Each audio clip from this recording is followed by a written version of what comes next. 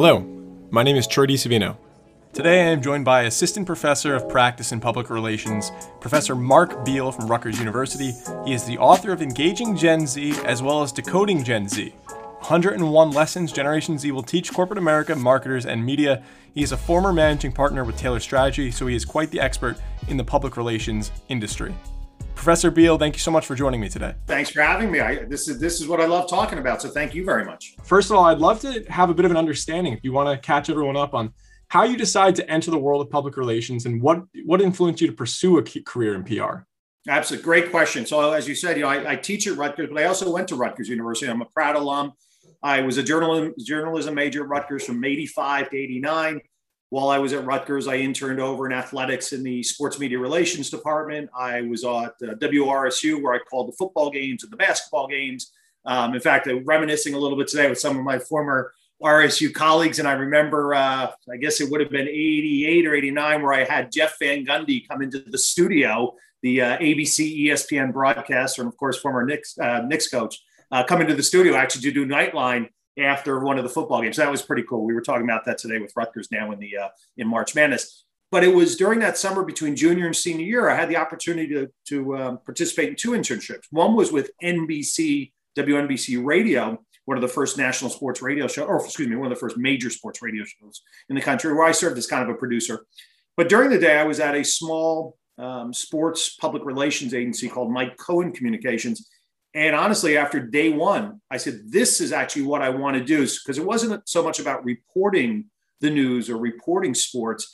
It was about uncovering compelling stories, human interest stories and other stories, and then persuading and convincing media to cover those stories. So real quickly, my first client, I can still remember, summer of 88, was the Arena Football League. It was either in its first or second year, and they were the client. And specifically, there was a great story. There was the quarterback of the New York team that played in Madison Square Garden, worked on Wall Street during the day and was a quarterback at night. And so I took that story, and first story I ever pitched, to Sports Illustrated, to the New York Times and other outlets. And I was hooked right then. And I said, this is what I want to do for my career, this idea of storytelling, public relations, marketing. And that's really what got me into it.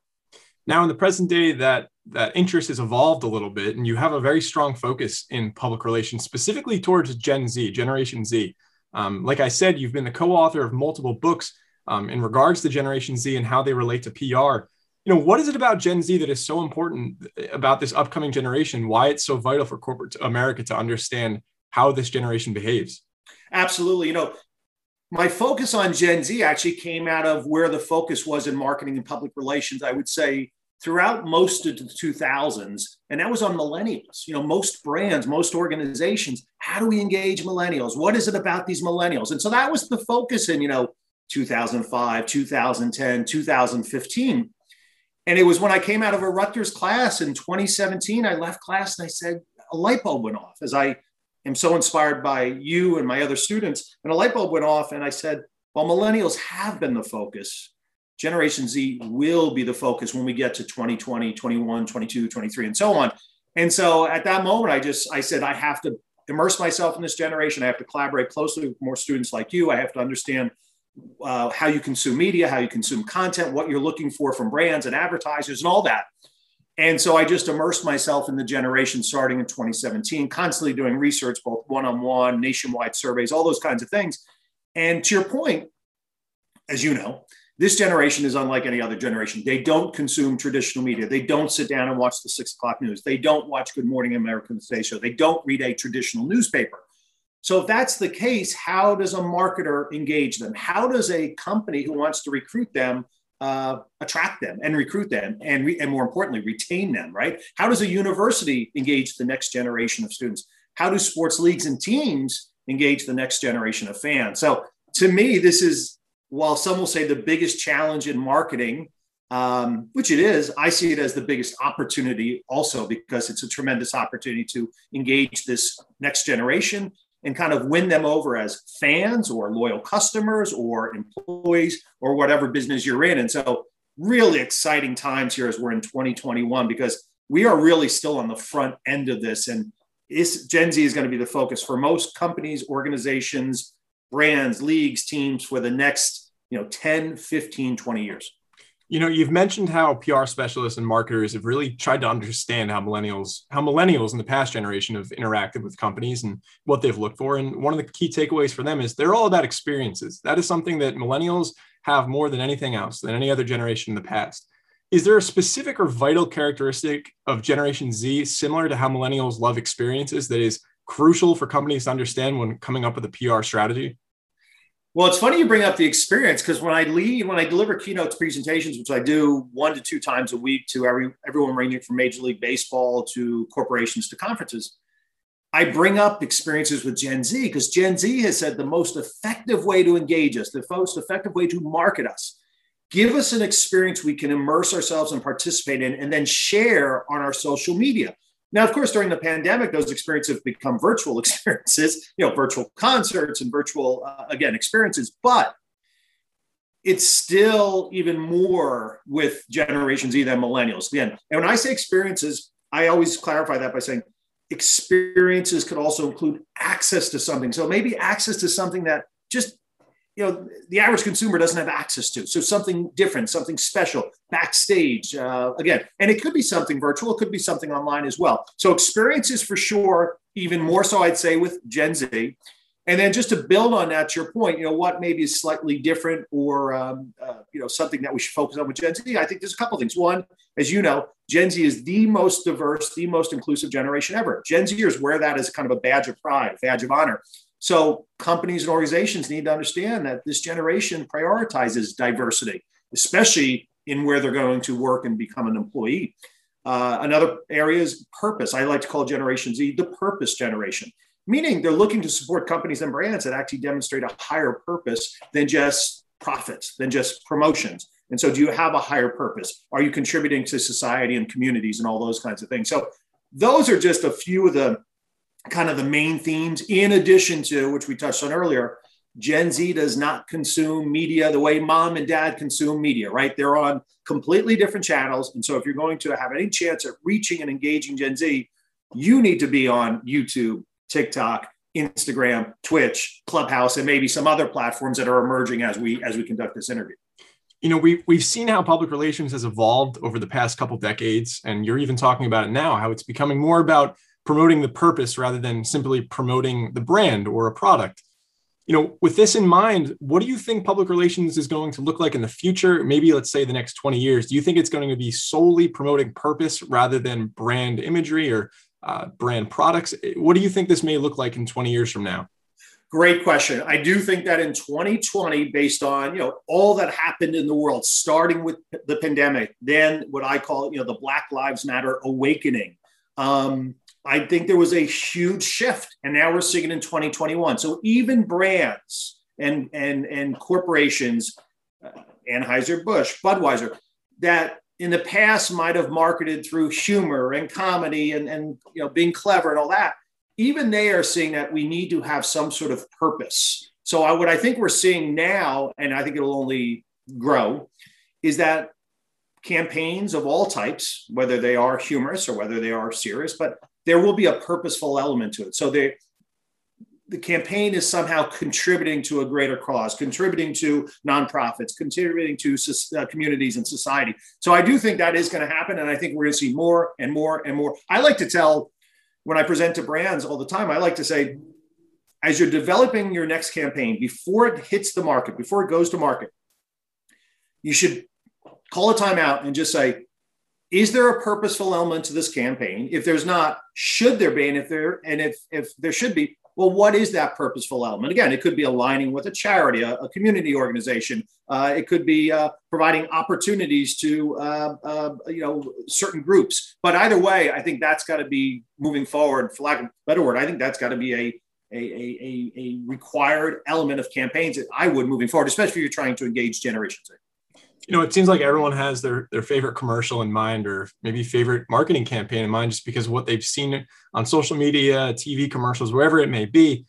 From a PR specialist perspective, is there one great PR marketing tactic or campaign you've seen over the past few years that really shows that these companies understand that PR and marketing can be a great tool to use beyond just advertising? Well, yes, but but I'm going to give you I'll first give you a non-traditional one. So I would say over the last decade, the greatest campaign, the most engaging campaign, the most buzzworthy campaign, the most newsworthy campaign, I hate to say, came from a nonprofit and not a corporation or brand. It was the Ice Bucket Challenge. I just think it had that shareability factor. People wanted to participate. People wanted to share that they were involved. Celebrities wanted to get involved. Media wanted to cover it and also be involved. And so, again, it's not traditional because it's not coming from a consumer brand. But when I look back at campaigns, and I just brought this up the other day to one of my graduate courses at Rutgers, I said, if you look back at campaigns, I really believe the Ice Bucket Challenge, if you look at it as a campaign, let alone it came from a nonprofit organization, it has all the elements of what brands would like to get with campaigns. I'll follow that up with another one, though, to your point, maybe from we'll call it from a for-profit side. During the pandemic, especially during the peak, Fanatics not replicated, but they came real close to that the great success, and their campaign was successful, but the great success of Ice Bucket Challenge, and they had the All-In Challenge. And that was a campaign from Fanatics during the pandemic where they realized, hey, we need to be doing something really purposeful here. And their founder said, well, we've got a lot of relationships with the biggest name athletes and the biggest name entertainers. And we've got, platforms where we could amplify a campaign. So why don't we go out and create this All-In Challenge? And basically the All-In Challenge was the opportunity where athletes such as Tom Brady auctioned off experiences, going back to your experiences, where any of us could have bid on these experiences. It ultimately raised millions and millions and millions and millions of dollars for Feeding America and other organizations. But it had that shareability factor. Media were covering it every single day. Celebrities and others were tweeting, posting about it, and sharing it. So that's one that comes from, again, more of a for-profit, Fanatics. But of course, they prioritized purpose at this time over profits during the pandemic. And I would say that campaign, the All-In Challenge, I would say, very close to the success of the Ice Bucket Challenge in several years later. From those couple campaigns you shared right there, there's no doubt that public relations is only becoming more and more important for marketers to understand how to properly use it. It can help a business in so many different ways, whether it's a business or a nonprofit.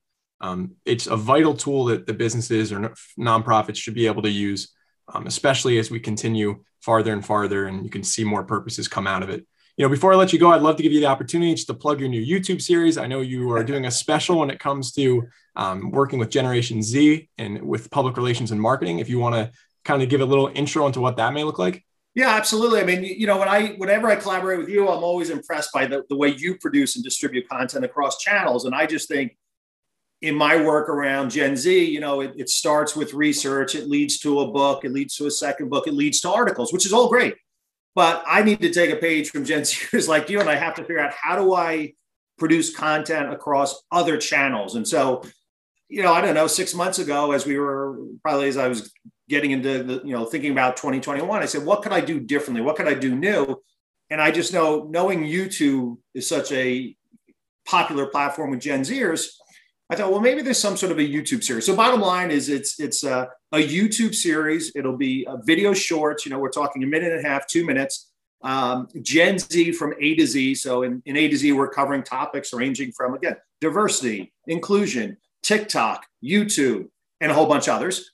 But what's interesting, and I proposed, or I shared the topic or shared the concept with some folks, like, Gen Z is never going to watch that. I said, it's not for Gen Z. It's for the marketers, the 30, the 40, the 50-year-old marketers who are going to attempt to engage Gen Z. So that's the main audience. But of course, Gen Zers like you might find it interesting too, but you're not really the audience. It's really everyone out there that's trying to figure out, well, who are these Gen Zers and what are they all about? So I really appreciate you even mentioning it. I'm excited about it. It is launching this spring, and we'll go into the summer. And just going to be a series of interviews that'll be, again, kind of chopped up and edited in ways that it's just quick, 2 minutes of quick topics that, again, topics that are important to Gen Z, that resonate with Gen Z, and Gen Zers like you will provide kind of your point of view to a marketer of, why this is important or how you should approach it. So I'm looking forward to releasing that series.